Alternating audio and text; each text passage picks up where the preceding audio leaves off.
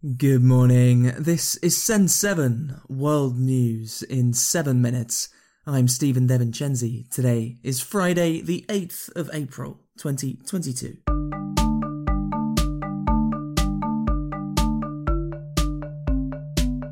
Starting in Europe today, Russia has been suspended from the United Nations Human Rights Council. 93 countries voted to suspend Russia, and 24 voted against it, including China. There is extensive evidence of human rights abuses by Russia since it invaded Ukraine 6 weeks ago, including the executions of civilians and sexual assaults in areas north of Kiev, which have recently been recaptured by the Ukrainian army. In eastern Ukraine, people are being told to leave their homes as Russia is expected to increase its attacks in the Donbas region. Yesterday, Ukrainian Foreign Minister Dmytro Kuleba was in Belgium, where he held meetings with NATO leaders. Kuleba said that battles in Donbas will look like World War II, and said that allies of Ukraine need to send more weapons now, because soon it will be too late. The battle for Donbas will remind you of Second World War, with large operations, maneuvers, involvement of thousands of tanks, armored vehicles, planes, artillery.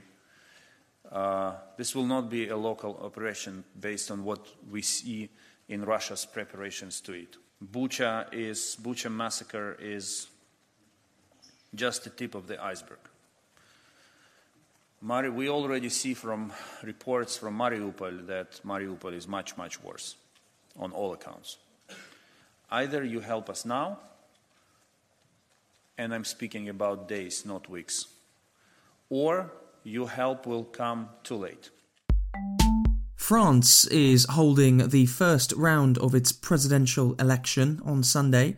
Most opinion polls show that President Emmanuel Macron and far-right candidate Marine Le Pen will pass to the second round, the same as in the 2017 election. Asia. Turkey is passing the criminal case of the murder of Saudi journalist Jamal Khashoggi to Saudi Arabia. Khashoggi was murdered in the Saudi embassy in Istanbul by a team of Saudi assassins. United States intelligence said that Saudi Prince Mohammed bin Salman personally ordered the killing. Human rights groups have criticised Turkey's decision to pass the criminal case to Saudi Arabia, saying that justice will not be done. Pakistan's Supreme Court has said that a no-confidence vote against Prime Minister Imran Khan must go ahead. Khadija Tahir reports. The Supreme Court of Pakistan has ruled that the decision taken by Imran Khan's government to block the no-confidence vote against him was unconstitutional. The Supreme Court has also declared that Khan's government dissolving the parliament was invalid and illegal. The Parliament of Pakistan will now meet on Saturday to hold the no-confidence vote against Prime Minister Imran Khan. If he is removed, the opposition parties will elect a new Prime Minister to have power until the next elections are held in 2023. In Israel, 2 people were killed in a shooting in Tel Aviv yesterday. There has been a wave of attacks by Israeli Arabs and Palestinians in the last few weeks. In Australia, extreme rain has forced thousands of people to leave their homes. Around Sydney, more than a month's worth of rain has fallen in the last 24 hours. Africa. In Nigeria, attackers have released a video showing people they have kidnapped. Last week, a train was attacked in Kaduna State and over 160 people are still missing. It is not clear if the attackers are bandits or if they are from an Islamist jihadist group. In Morocco, Spain's Prime Minister Pedro Sánchez met King Mohammed in Rabat yesterday.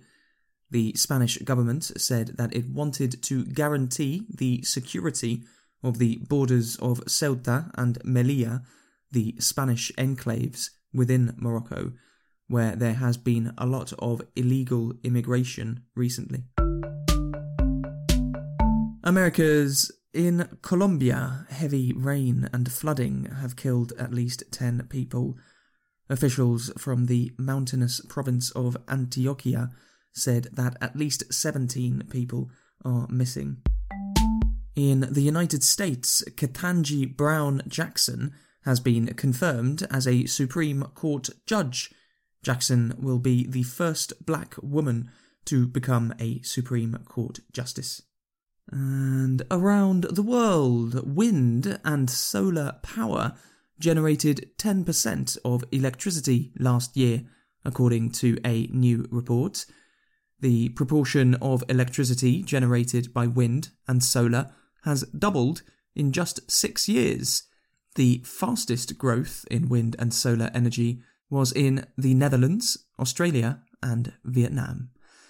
That's your world news in 7 minutes. A big thank you to Monica from Italy and Romana from the Netherlands for becoming our newest supporters.